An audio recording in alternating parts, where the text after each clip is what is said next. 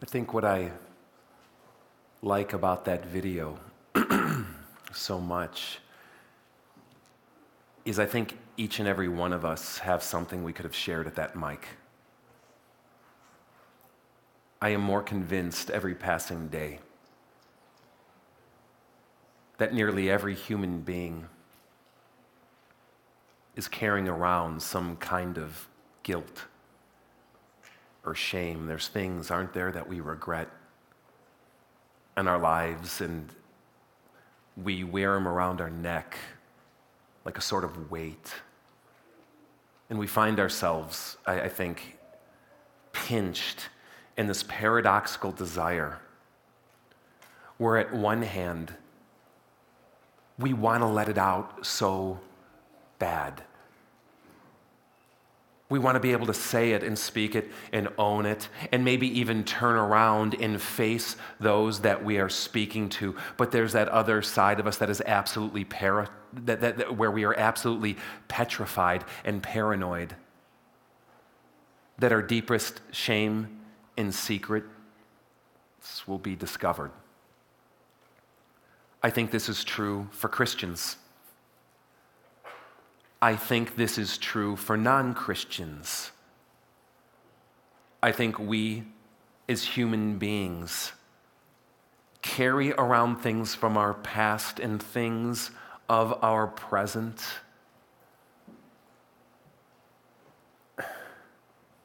that we don't know how to let go of, and we don't know if we want to let go of. I think there's a whole lot of guilt and a whole lot of shame that we find ourselves in.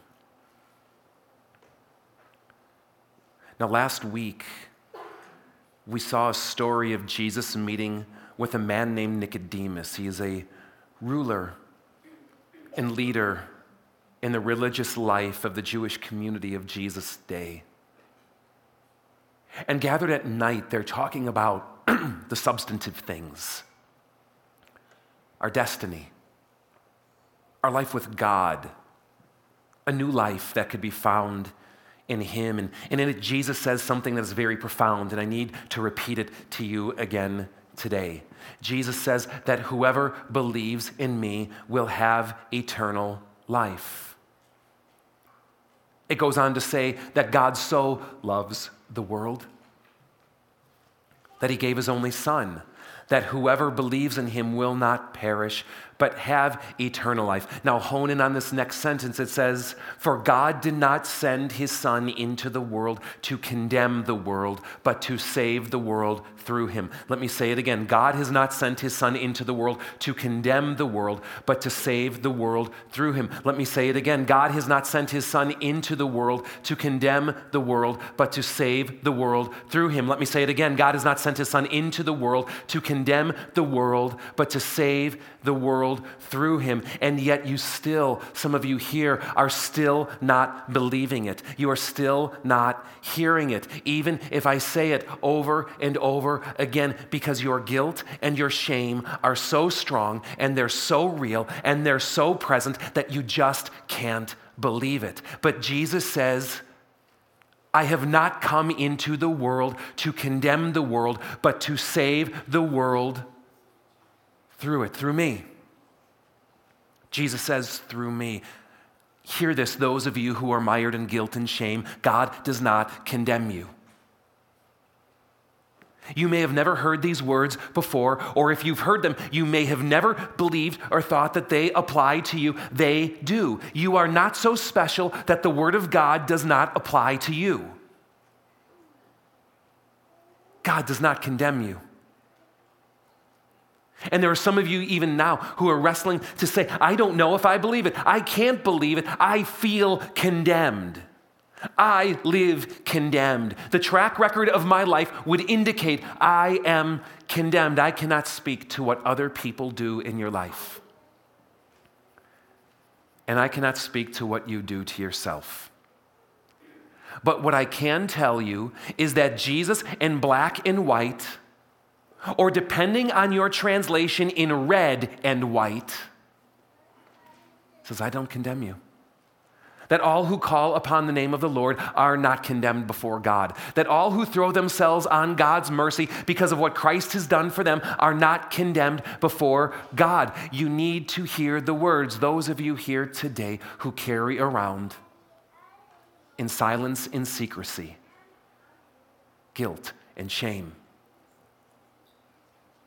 God does not condemn you. You are forgiven. You are forgiven. God forgives you.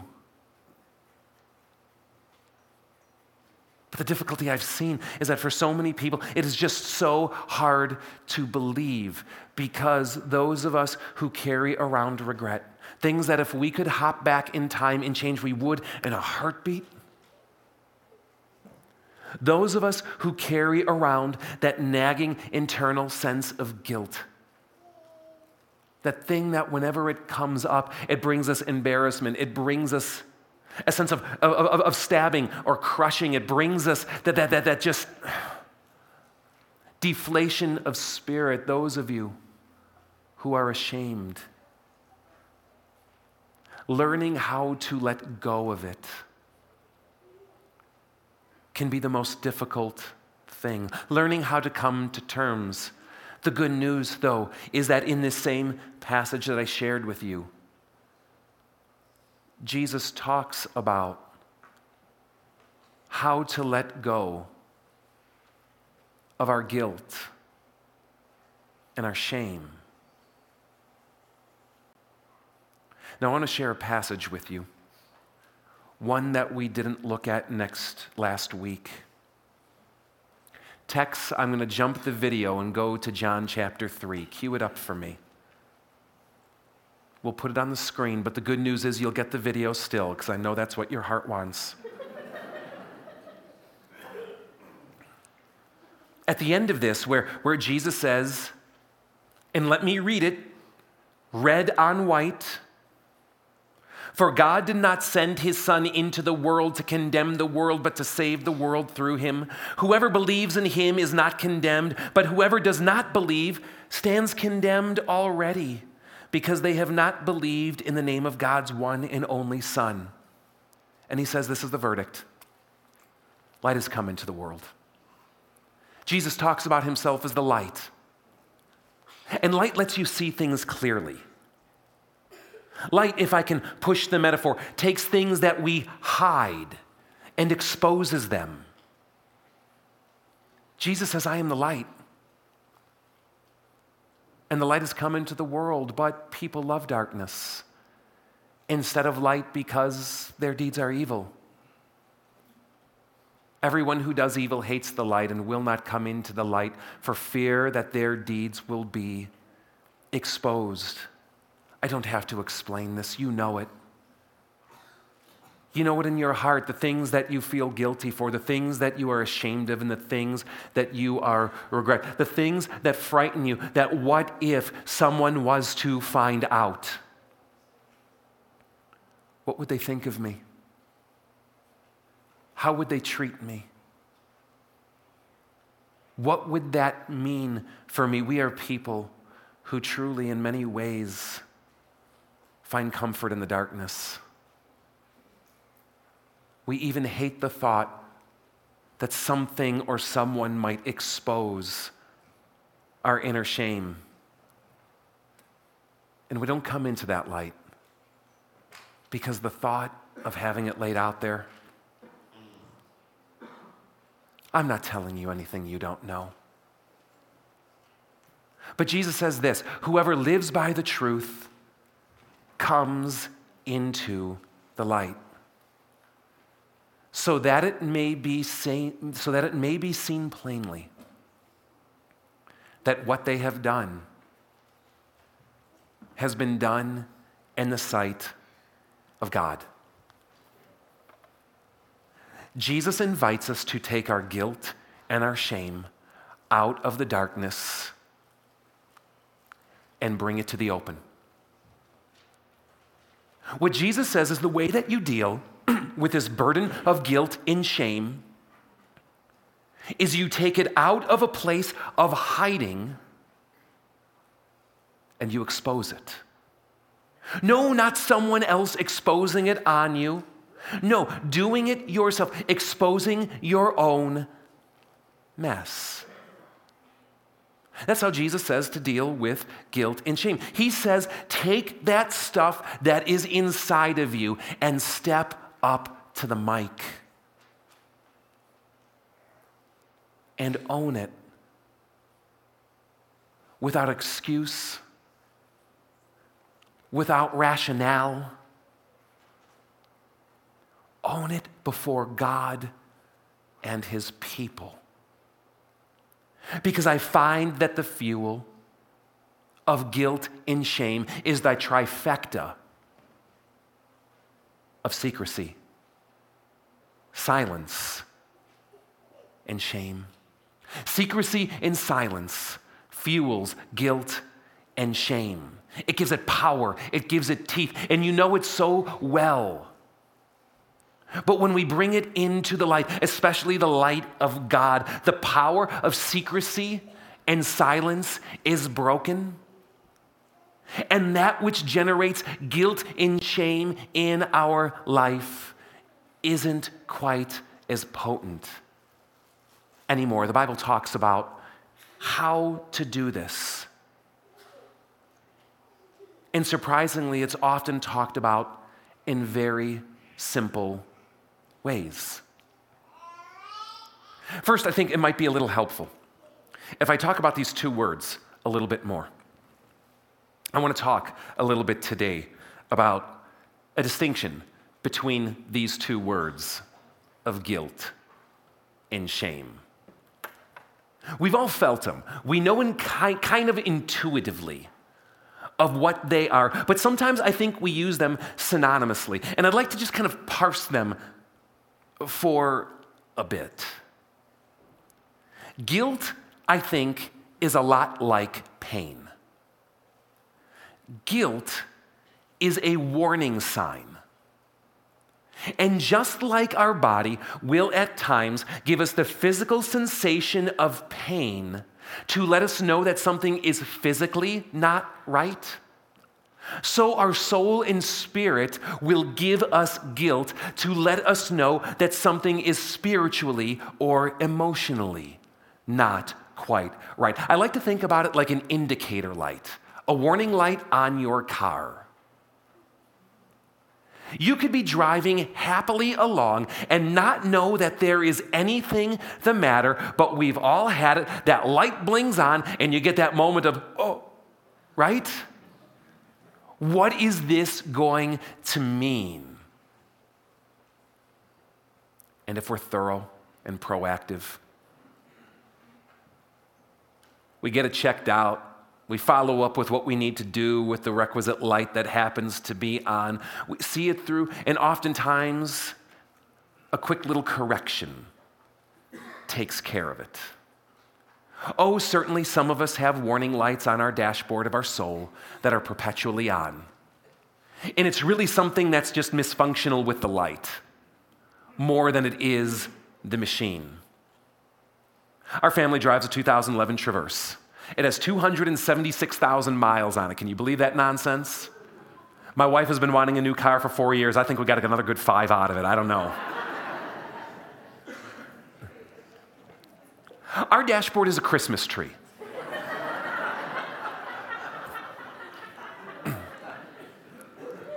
For years, we have been driving with the check engine light on in our car, right? And fortunately, we live geographically in a place where we are not enslaved by that great, cruel tyrant called the emissions board. We live outside of the population density and are not required to get emissions tests. Go Hebron, all right? So we're not really motivated to do anything with it. But I'll tell you this, we did get it checked. And we did get it checked early because, all joking aside, I tend to be pretty proactive with that kind of stuff. And you know what the mechanic said? I don't know, there's nothing looking wrong to me. You know what the second mechanic said? I don't know. Looks fine to me. You know what the third mechanic said, which was the first mechanic who we went to back again, thinking maybe we caught him on a bad day and now we'll catch him on a good day? No, it still looks fine to me. Sometimes we just have a faulty light. And sometimes some of you have such an ingrained sense of guilt, whether the fault of your parents or the fault of your own making or the fault of your upbringing or the fault of 1,000 other people that you want to point the finger at, that you live in a perpetual phase of guilt. It's just a bad light. And sometimes we just need to recognize it as a faulty light in our soul. But sometimes it means something. And what I found is that guilt can actually be a good thing. None of us goes, I want more guilt in my life. None of us prays for it, but it is a powerful tool in the hand of the Holy Spirit to help you realize that something is not right in your soul. Have you ever met someone who can't feel physical pain? Maybe they have neuropathy in their hands or their feet. Maybe because of nerve damage or other things, they just don't feel sensation in a certain place. Or maybe they've been walking around with that tumor growing in them, but it hasn't been pushing on the right nerves, and they just don't know. Do you know what the end result of that is? More often than not, death. Pain truly can be a blessing. Guilt truly can be a blessing because it can let us know that there is something going on that needs to be attended to. And how much more when we stand before a holy God, knowing that we are not right, and easy to rationalize our lives and be naive about the true condition and darkness of our soul, that the Holy Spirit can take this powerful indicator called guilt to bling something onto you that you would otherwise ignore or neglect, to let you know something,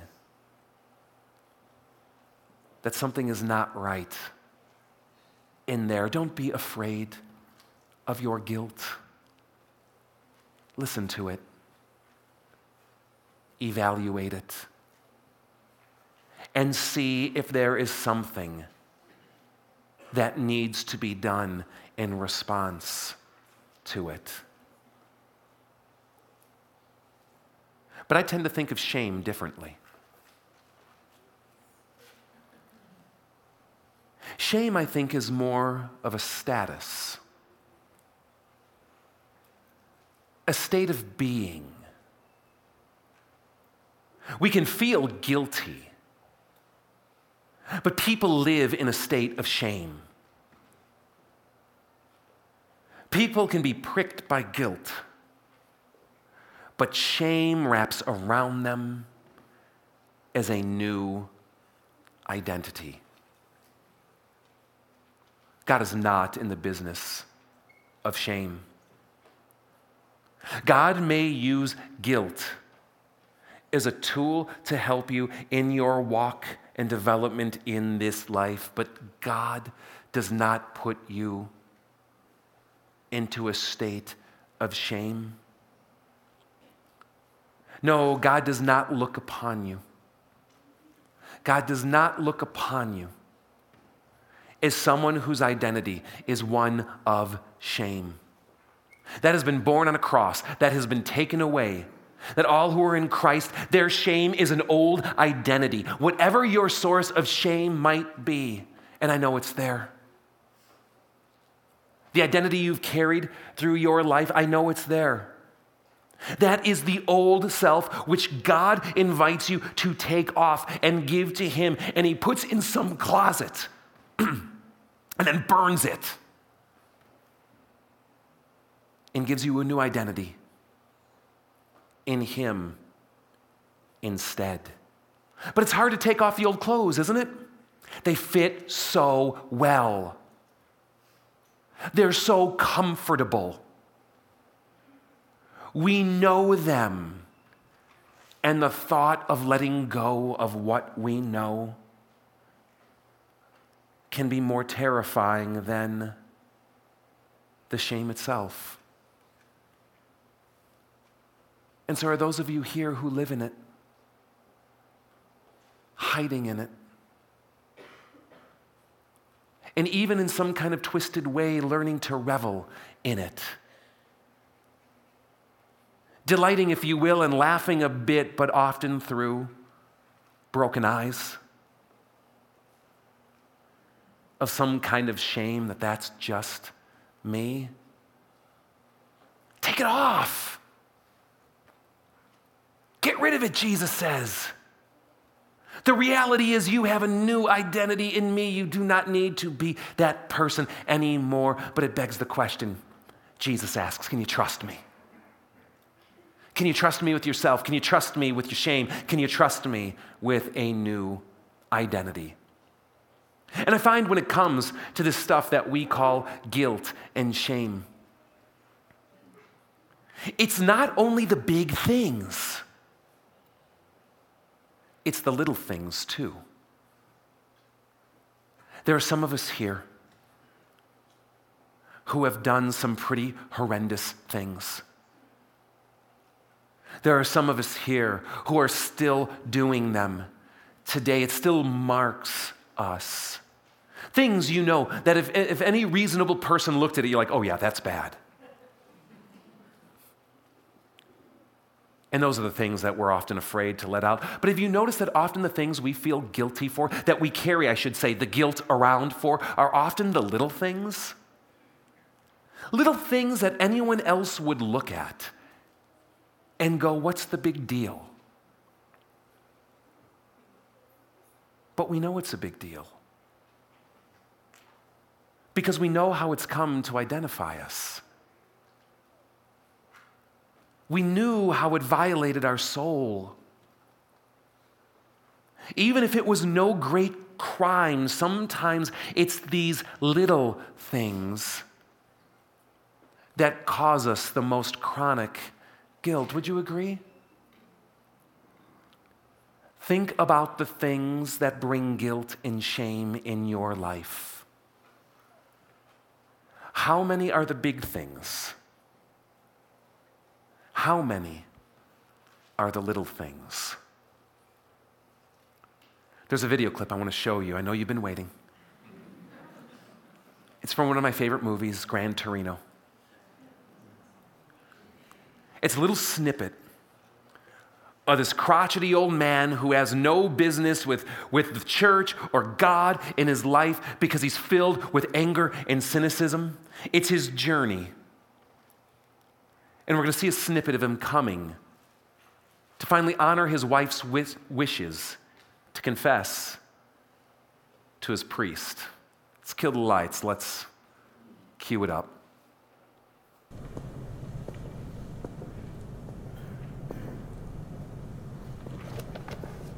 What can I do for you, Mr. Kowalski?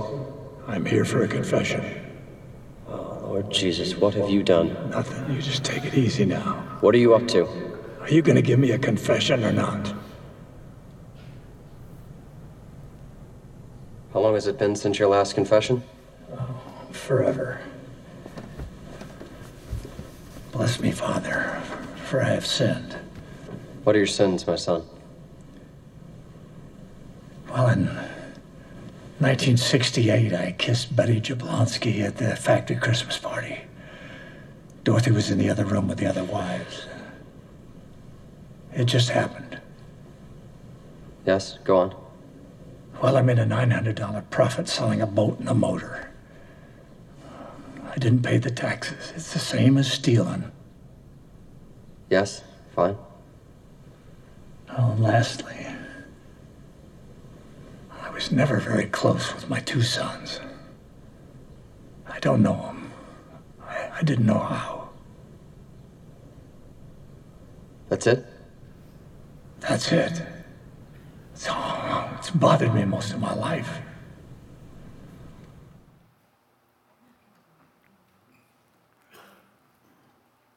Isn't that the way of it? Those little things. That's it? What do you mean that's it? It's bothered me most of my life. How many of you have been carrying around those little things that have bothered you most of your life? To an outsider, it might seem like a little thing, but you know the little things are actually the big things, aren't they? The little things are big things too, and we carry them with a sense of secrecy and a sense of silence, afraid to bring them into the light. Jesus' brother, you know Jesus had a brother? Well, now you do. Jesus' brother James, well, really Jacob, but English people don't translate well. He writes this: confess your sins to each other and pray for each other so that you may be healed. Period.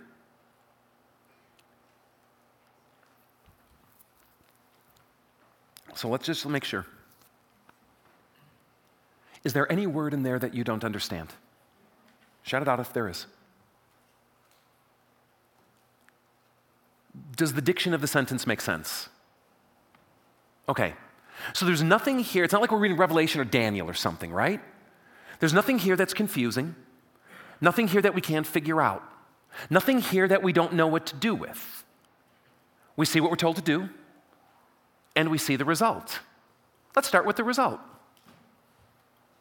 Being healed. Guilt and shame is a wound, isn't it?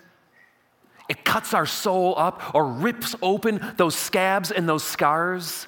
Every time something triggers it again, we know the hurt and we know it well. Do you want to be healed? Jesus' brother says it's not that complicated. Predicated on the idea that Jesus died for you, predicated on the idea that you are in a new state of grace, predicated on the idea that you have a new identity, confess your sins to each other and pray for each other so that you may be healed. But how many of us actually do? Because the thought of taking what's deep inside of you and bringing it into the light before another human being is terrifying. Guys, I will tell you as a Lutheran pastor, this is where we as Lutherans and Protestants have so dropped the ball. The Catholics are onto something. I do not believe you have to go to a priest in order to be forgiven. But I do believe it is good to go to a Christian to be healed. To bring what is in darkness into the light.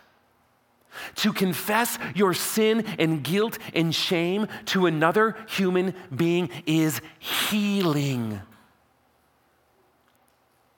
Confess your sins to each other. He says, take what's in the darkness and bring it into the light. And let someone look at you in the eye and go, you know what? Jesus forgives you. And I do too. There are power in those words when someone speaks to you. Jesus forgives you. One of my greatest joys, and most people don't take me up on it much here. I will. Reach out to me. I wish we had part of our weekly life here. Private confession and absolution. We can do it in my office. We don't need a black box. But people do take me up on it from time to time. Actually, more than you might think. And to be able to kind of put myself in the place of Jesus, you know what I mean? And not because I think I'm anywhere equatable to Jesus, but when you can speak Jesus' words to someone on your lips, when I could tell someone as they're coming with their guilt and their shame, now I want you to hear my words as though they're Jesus' very words being spoken to you, because they are. And after they share their regret and their secret, to say, I forgive you. I forgive you. Some of the most powerful words you will ever hear is from a person you have hurt looking you in the eye saying, I forgive you. But even more powerful words is when you hear Jesus himself metaphorically looking you in the eye saying, I forgive you. And those are the words we get to share with each other. But it requires coming out of the darkness and into the light. In another gospel, Jesus will share this. He says, there is nothing concealed that will not be disclosed or hidden that will not be made known. Well, that's terrifying if nothing else is. For those of us who revel in the dark corners of our heart and soul, the promise of God to you is the day is coming, it's going to be found out. And look, this is kind of self-serving, but you know what I found? Get ahead of the narrative. If the day is coming in which all of our secrets, all of our guilt, and all of our shame are going to be exposed before God himself and publicly to the world at Judgment Day. Oh yeah, it's not just him in a back room. And the angels themselves gathered around. I would rather go there without any secrets. Because we all know what it's like to have our secrets found out. Better to get ahead of it and say, Lord, this is who I am. Lord, this is what I've done. Yeah, that's me. Yeah, I did that. And to turn to Judgment Day. Into a laugh about it together day because the price has been paid and you are now someone clearly known of a new identity. Bring what is in the darkness into the light. Years back, there was a radio program. Really not a program so much, but a guy who got some airtime, and it didn't last long. He got such backlash. He called himself the Forgiveness Man. It didn't purport to be Christian or religious or spiritual. It wasn't on a Christian radio station. Though it didn't take long listening to the man to know that he tapped the heart of Jesus on this one. And the program worked like this. People could call in anonymously. We all know those kinds of shows. We do them here at Fellowship of Faith. They call in anonymously. And they can share any secret, confess any sin, expose any point of regret or guilt or shame in their own life. And it would be out there on the airwaves for everyone to hear. And you know what the Forgiveness Man would do? Nothing more than this. He would simply say when it was all laid out, I forgive you. Someone would call in, I've been abusing my kids. I forgive you. Someone would call in, I took advantage of this girl. I forgive you. Someone would call in, I've been entrusted with a lot of authority and I've been embezzling. I forgive you. Someone would call in, I killed someone. I forgive you. And it would go on and on and on with next level secrets of guilt and shame.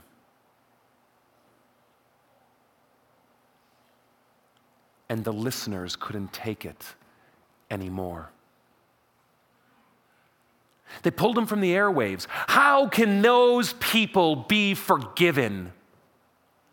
How could someone like that be forgiven as easy as that? They couldn't take it. Their sense of justice, their hunger for vindication. People who think of themselves very highly often have a difficult time of seeing forgiveness offered to real guilt and shame. People who are mired in their own will often try to deflect their own pain onto others too. What I've just described to you is the scandal of the Bible. It's the scandal of Christ. It's the scandal of grace. Whatever it is, you can confess it. And before God, know, he says, I forgive you, and be released of the power of silence and secrecy, that you can own it. And while the world may have consequences, before God, there will not. And hopefully before the people of God, the same. There are some of you here so burdened. And Jesus is offering you a path of healing from what you have been carrying in the dark.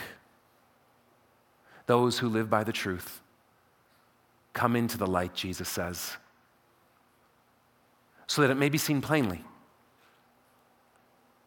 that what has been done has now been brought into the sight of God. There's a song we're going to sing. In text, I'm going to invite you, if you would, to cue up the first verse. Look at these lyrics for a moment with me.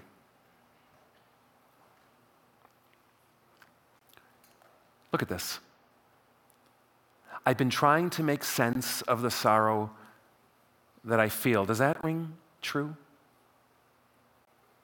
Next line. Holding on for life to the only thing that's real, my guilt, my shame, and knowing you've only scratched the surface. Next line. I've barely had a taste, but just a glimpse draws my heart to change, and one sight of you lays my sin to waste. Let me show you the chorus. Take it all. Take it all away. Magnify no other name. Open up my eyes, and today I pray as well, my heart, my secrets, my life. To you, my prayer is that this is not just a song, but a way that you can begin the journey of taking what is in the darkness and bringing it into the light of life and the forgiveness and healing that Christ offers.